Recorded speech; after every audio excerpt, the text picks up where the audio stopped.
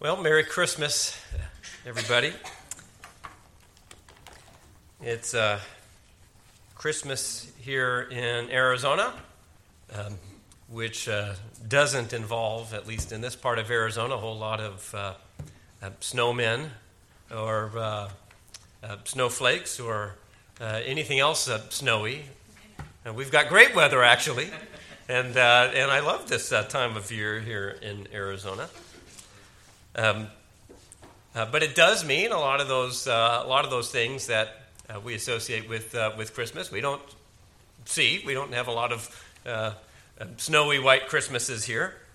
And like a lot of families, when I was a kid, from time to time, my parents would take me and take our family out to the snow, to one of those places in Arizona that does have snow, or elsewhere in the country. Here in Casa Grande, we didn't see the snow very often, and it was a special occasion when we did. It was memorable. It was fun. So, because it was fun, at some point, my brother Michael and I thought we'd bring some of that magic home. So, on one of our snow trips, our parents got these simple green plastic saucers that we used to slide down a hill. Just one of those saucers with handles, and we use them as toboggans. So at one point, we decided to dig them out of the closet under the stairs where they were kept, and we figured a hill covered with snow, well, it slopes down, and so does our staircase. So one slope is just as good as another, right? Well, not quite. We did our best. It wasn't fun when the front lip of the saucer catches the top of a stair and tips you forward. Even in the best case, it was a bumpy ride and a hard stop at the end.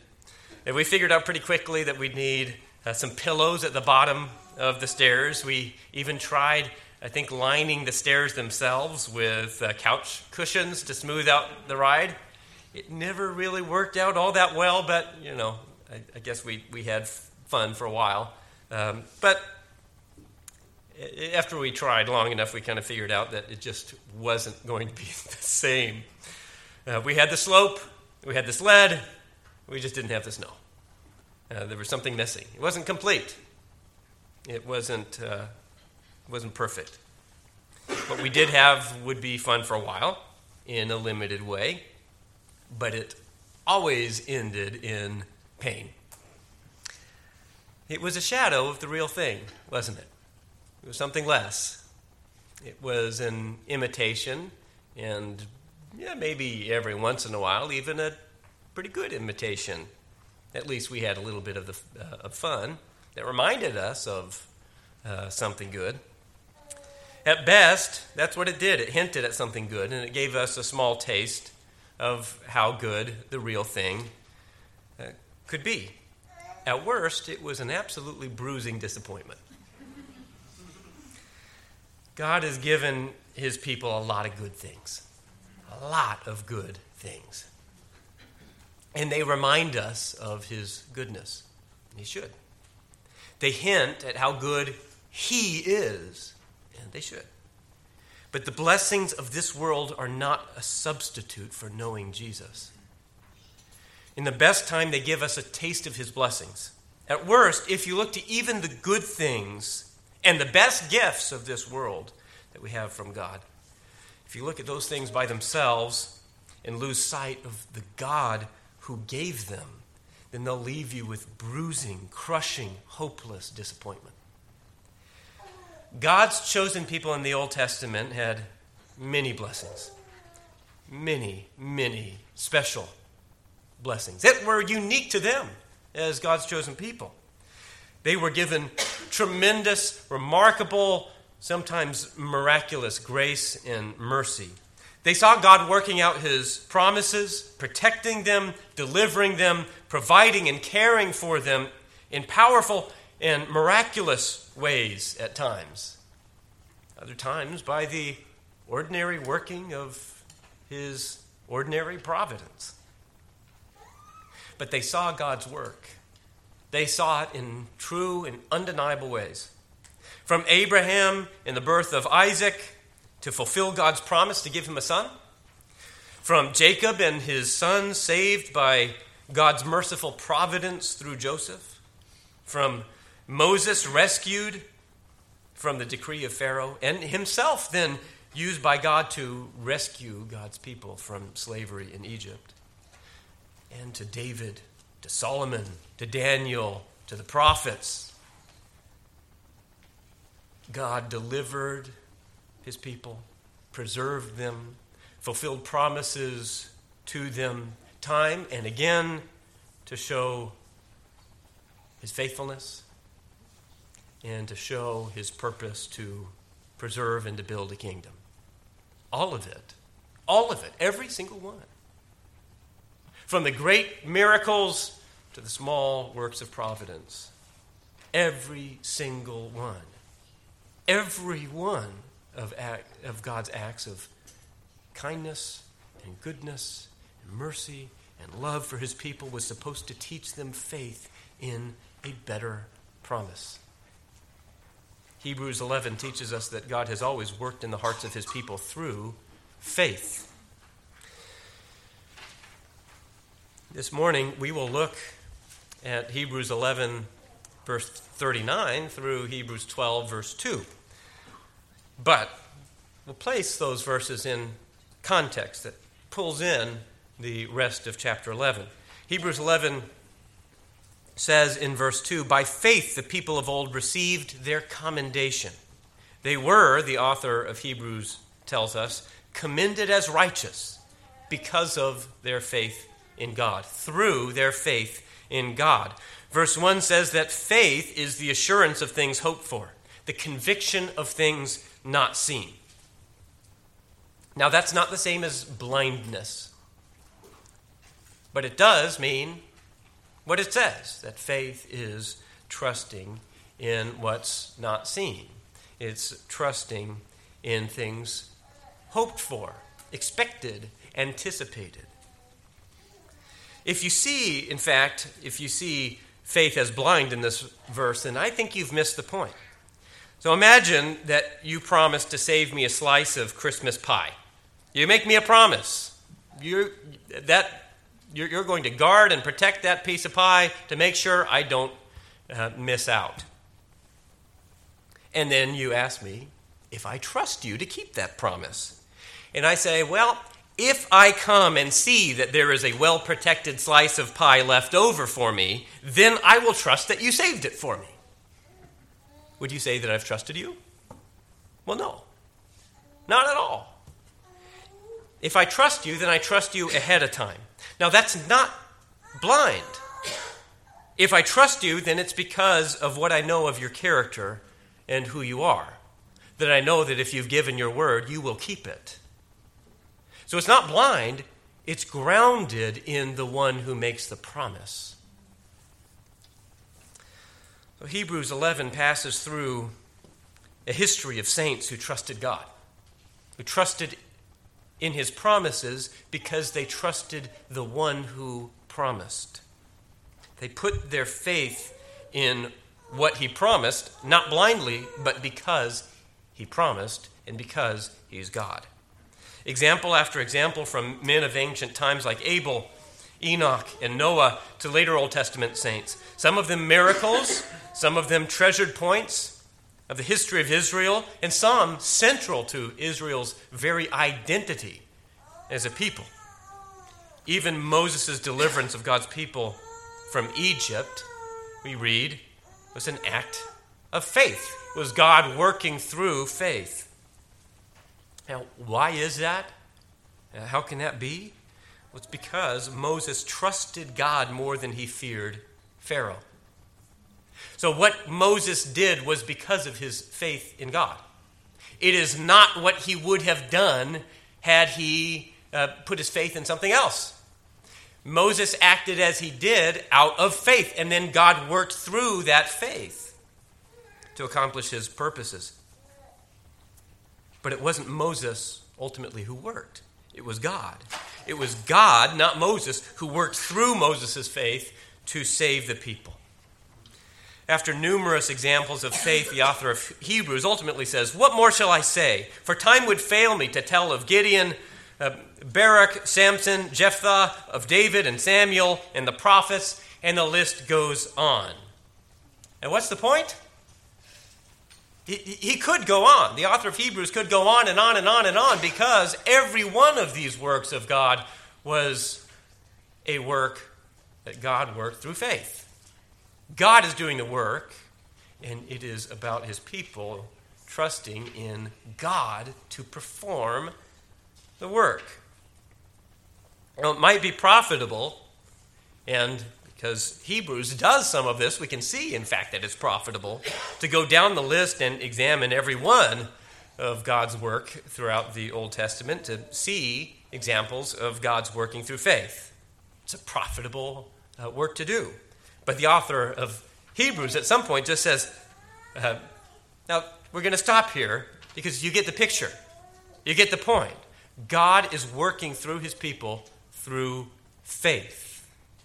And what they do is not their own work. It is their trusting in God to do the work. You get the picture. Many of the names listed in Hebrews 11 are heroes of Israel, but their names and accomplishments are not the point. What matters is not to look to them or even to what they did or even to look to what God did through them. Do you see that? It's not even about what God did by itself. God parted the Red Sea. But the point is not just that he separated water. The point is why. And the point is the purpose. It's what God, working through his people, was intended to point your eyes to. It's the object of their faith. See, God's people were trusting in him. And the point is to turn your eyes not to the work, but to the one who worked. Hebrews 11:39 through 12:2 tells us that what all of those Old Testament saints clung to, ultimately, although they hadn't seen all of how God's promises were going to work out in the future, they didn't see exactly ahead of time who Jesus Christ would be. What they clung to was Jesus Christ. What they clung to was the God who would save them. Verse 39 says that all of those Old Testament saints were commended through their faith. That is, they were counted righteous. God accepted them and rewarded them because they trusted him. Not only that they trusted the promise itself, like some abstract thing, but that they trusted the one who promised. It wasn't the prophets who performed miracles. Again, God did miraculous things for his people in the Old Testament. But it wasn't the prophets who performed the miracles. And it wasn't even the faith of the saints that fulfilled God's promises. It was God. It was God working through faith. Their faith looked to God's promises and trusted him to fulfill those promises. And yet, this is interesting. Verse 39 says they did not receive what was promised. And we have to try to examine what that means. Of course, they saw the fulfillment of many of God's promises. God fulfilled a great many promises in the Old Testament, didn't he? Of course. In listing many of the great works of God in the Old Testament, Hebrews 11:33 actually says, through faith the people conquered kingdoms, enforced justice, and obtained promises. They saw promises fulfilled. It's one of the ways God works throughout the Old Testament is he made promises and then he fulfilled them. Then he made more promises and he fulfilled them. And he worked in mighty ways, in miraculous ways, in mysterious ways. But he fulfilled promises. So, of course, God's people saw promises fulfilled. God proves his faithfulness repeatedly. Hebrews 11 reminds us that he kept his promise to give Abraham a son. He delivered his people from Egypt. He brought his people to the promised land. He made them into a kingdom, as he had promised Abraham that he would. He preserved the line of David when it was threatened throughout the generations. And he promised to return his people from exile, and he did. He kept his promises over and over again. But none of those promises were the promises that the saints of old were ultimately looking forward to. They were looking forward to a greater promise of salvation. They were looking forward to Jesus Christ. Even though they had not seen him with their eyes, even though they did not know him exactly by name, they didn't know exactly how God was going to fulfill that promise, but that was what they were looking forward to. Speaking of Moses, in fact, verse 26 of this chapter says that Moses considered the reproach of Christ greater wealth than the treasures of Egypt, for he was looking to the reward. So, what we see here is that the saints of the Old Testament, they received the promise. But they were still waiting to receive what was promised. That is, they trusted in the one who promised, and they were commended through their faith in that promise. And they received salvation through their faith, but they did not live to see the one who would come and fulfill the promise in which they placed their trust. Instead, God had planned something better for the apostles and for us than what he gave the saints of old. Verse 40 says, the reason Abraham, the patriarchs, the prophets, and the kings didn't live to see it is because God had planned that blessing for the apostles, for us, and for the gospel message delivered through the apostles of Jesus Christ.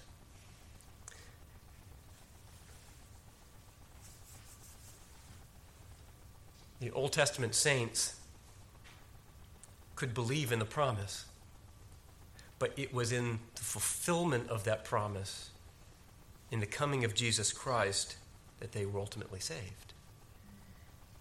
Absent the coming of Christ, their hope in the promise was nothing. Because Christ came, because he fulfilled that promise, their faith in the promise is everything.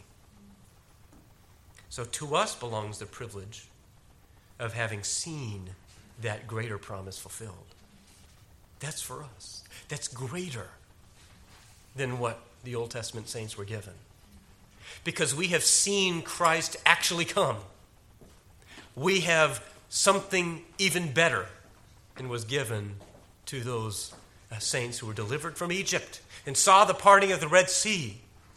You see, they saw something ultimately small in the parting of the Red Sea, in the delivering of the law to Moses on the mountaintop. They saw something small. But we got what that pointed to. The first two verses of chapter 12 exhort God's people to the same faith. The same faith. They had the promise. We have the one who was promised. They believed the Savior would come. We received the Savior who did come. And yet our faith in this sense is the same. We trust in the God who gave us the promise. So chapter 12 verse 1 tells us that we should be motivated because we are surrounded by so great a cloud of witnesses. Who are the witnesses? It's that long list of saints in the Old Testament that the author of Hebrews says time doesn't even permit him to list them all. Talking about the Old Testament saints. They were all testifying about Christ. They are a cloud of witnesses because every one of them, in everything that God did through them, they were all testifying about Christ. They had seen the promise, but they had not yet seen him. Now we have. They had lesser things, and they were lesser. Noah was preserved from the destruction of the world. Abraham had the lamb provided as a substitute sacrifice to save Isaac. Moses had the parting of the Red Sea to deliver God's people from slavery. God's people saw kings and judges raised up by God. They saw God deliver and bring them to the land that he promised. They saw armies slain and put to flight by God's mighty power. They saw mouths of lions closed, the power of fire quenched. They even saw the dead resurrected for a little while. God's establishment of the kingdom of Israel fulfilled a promise to Abraham. But you see, that was a lesser promise. It was earthly. All of it was just a hint at something better.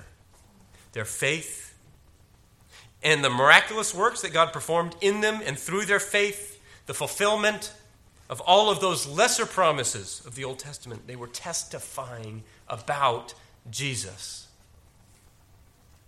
Every prophet, priest, and king of Old Testament Israel and every work God performed is part of that cloud of witnesses that surrounds us, testifying to Christ as the object of our faith and of theirs. Jesus Christ is our prophet, priest, and king. And you know that every king that God gave his people was a shadow and an imperfect, fallen type and shadow pointing to Christ. Every priest who offered sacrifices in an imperfect way that were not enough to cover sins, every priest who made those sacrifices was a type and a shadow, picturing and pointing forward to the perfect priest who would come and offer a sacrifice worthy once for all for the salvation of God's people. Every prophet who brought the word of God was pointing forward to the word made flesh. So the author of Hebrews calls us to lay aside every weight, every sin, and look to Jesus, the founder and perfecter of our faith. And this is so important. It was important to the believers in the early church and to the Jewish people among those believers in the early church who knew and treasured all of those ancient Old Testament works of God. They treasured them. But they needed to hear this message. Don't look to Abraham. Don't look to Moses. Their eyes were fixed on Christ. Don't look to them. Look and fix your eyes on the one whom they had their eyes fixed. Those other people who were raised from the dead, eventually they died again. Don't look to them. And you know what? Don't even look to their faith, at least not for its own sake. Look to the object of their faith, God, Jesus Christ. If God accomplished powerful works through Moses and Elijah, and he did, don't look to them. They were looking to Christ. If God proved faithful to the good and gracious promises that he made to Noah, Abraham, Moses, David, don't look to them. Look to the one they trusted to be faithful to keep his promises. And this is no less true for us now. Because you too have been given good things in life that are just a shadow of God's goodness. The smallest hint of his mercy and grace. Don't look to your pastor, your father, your husband, your mentor, your boss, your teacher. No matter what good things God has done in them or through them, don't look to them. They are not what's worthy. At best, they can be a hint and a small taste of God's goodness and a reflection of that goodness so that you can see Him. That's why God gives us these things. That's why God gives us the joys that we have on a Christmas day like today. That's why He gives us the good times in family, in relationships.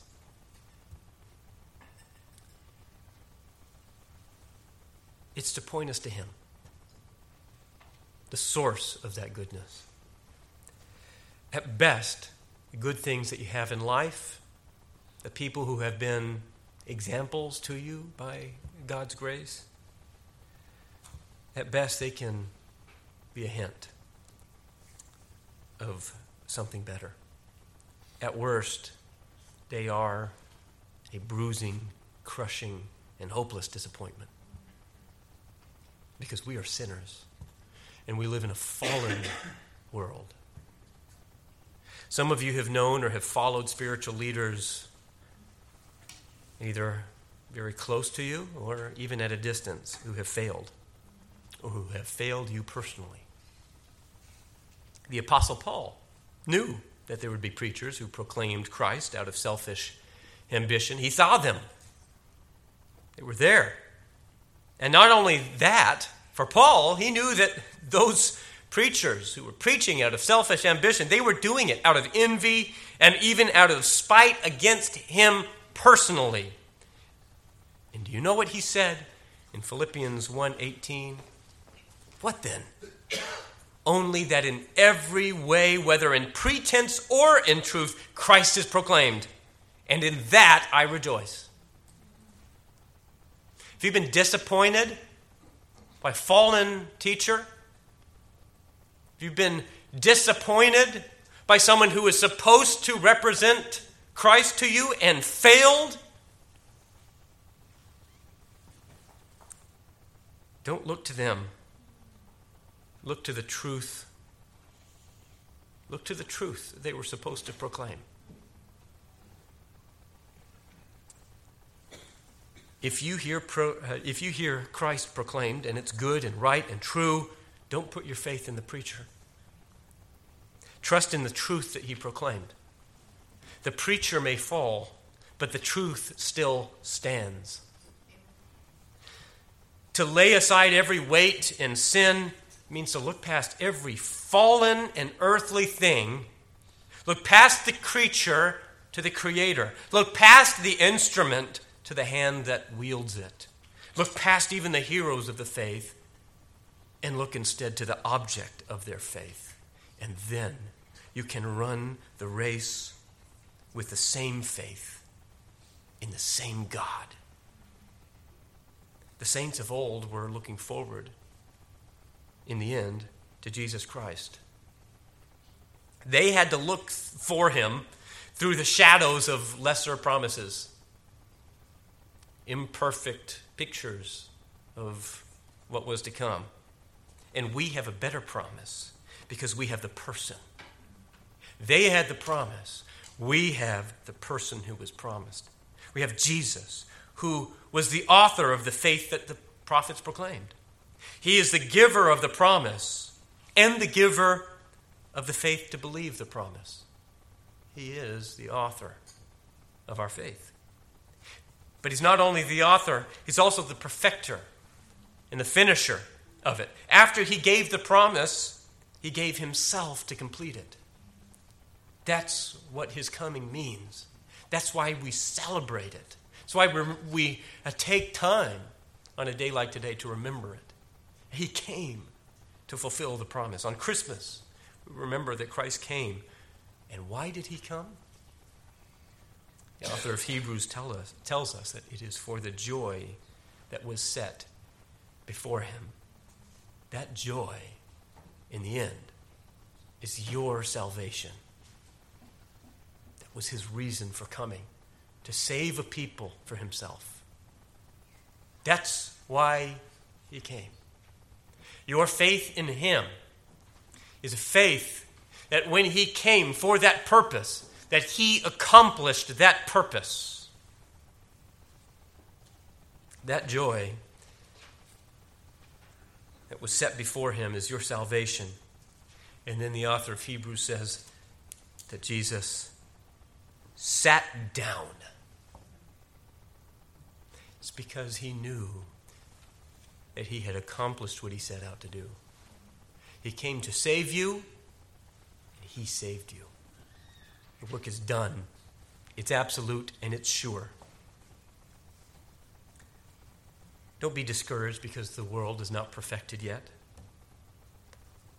Faith is the assurance of things hoped for.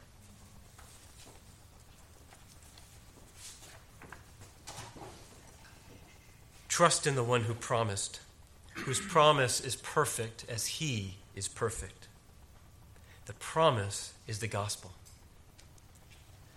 The promise is that Christ came to deliver you from sin and from death and into a new life.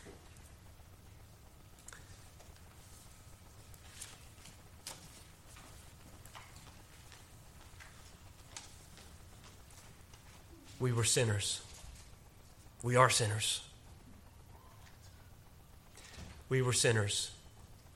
And Christ came while we were yet sinners. He entered this world and humbled himself to take on frail human flesh. God, who is infinite, who cannot be bound in time or in place, he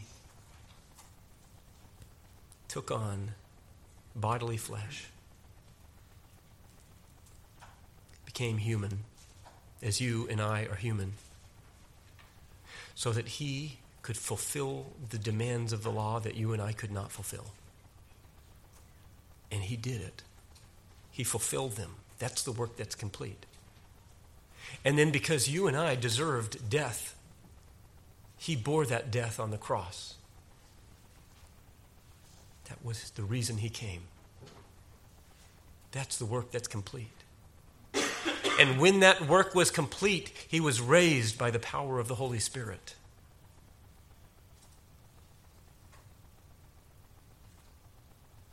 Into a perfect and eternal life.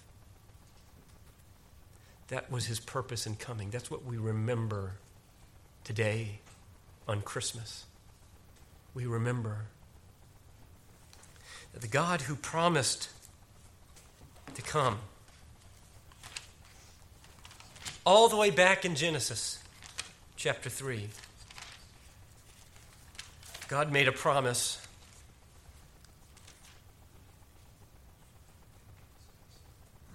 as he cursed the serpent and said, "Because you have done this, cursed are you above all livestock and above all beasts of the field. On your belly you shall go, and dust you shall eat all the days of your life."